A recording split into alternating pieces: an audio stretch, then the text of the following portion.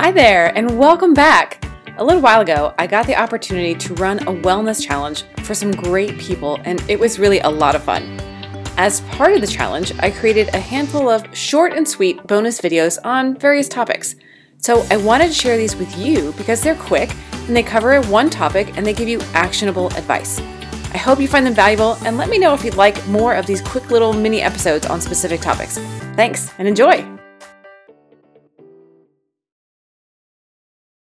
Hey there, Wellness Warrior. In this video, we're going to talk about how the order in which you eat your food matters.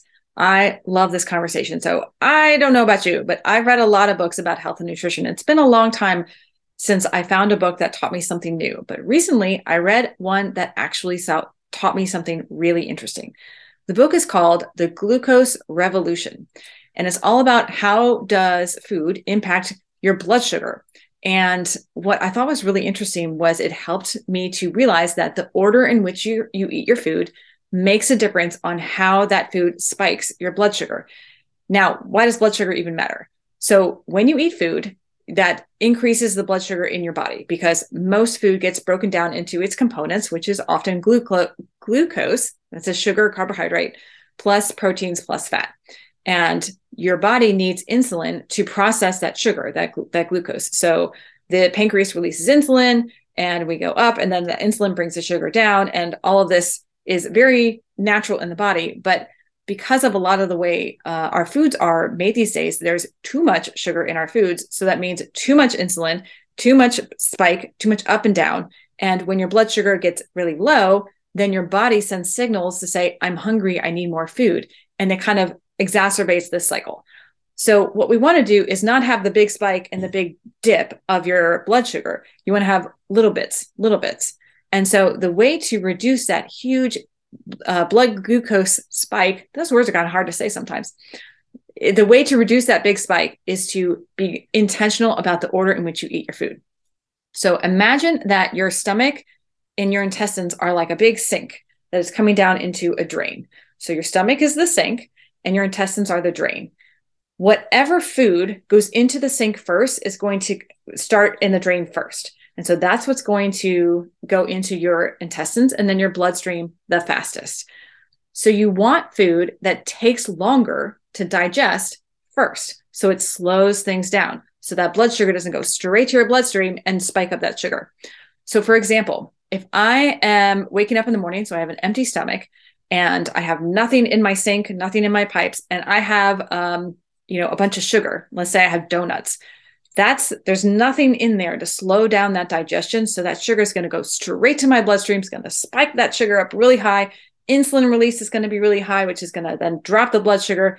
20 minutes later, I'm going to feel really low because my blood sugar is now low. And my body's going to send that signal that I need to eat more. So the way to avoid that is, again, if my stomach is like a sink, you want to put in something that takes longer to digest. So that's going to be fiber, vegetables, lettuce, spinach, things like that, beans.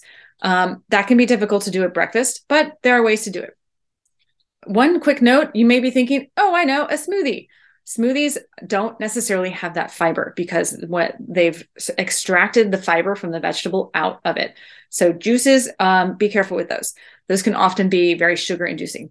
At any rate, let's imagine it's lunchtime and you have a sandwich. And so you've got 2 pieces of bread, a piece of lettuce, a tomato, some cheese, and some meat. You could eat all of that at once and it would have a different impact versus if you ate the lettuce and then the tomato, so that's your fiber, and then the meat, there's your protein, then the cheese, that's your fat, and last, you eat the bread, that's your sugar and carbohydrates. So the order in which you want to eat your food is fiber first, vegetables, then protein, so meat, eggs, things like that, then fat, avocados, cheese, what have you, things like that. And last is your carbohydrates and your sugar, breads, rice, pasta, and then of course, any dessert. Speaking of dessert, if you're going to have dessert, I don't know about you, but I love me some chocolate. Great, go for it. But the way to have it impact your blood sugar in the kind of most economical way, so it doesn't have that big spike, is at the end of a meal. Because again, if you think about that sink with your pipe, if it's at the end of the meal, the whole meal is already in there in your pipe. And so when the sugar comes on top, it's going to take longer for it to digest, and it's going to have a lower impact on your blood sugar level. So those are my tips for you today. First fiber, then protein, then fat, carbohydrates and sugar last. All right, enjoy. Thank you so much for listening today. I hope you enjoyed this quick little tip. And remember, God does not make mistakes. You were created for a reason. You are a miracle. So go shine your light today.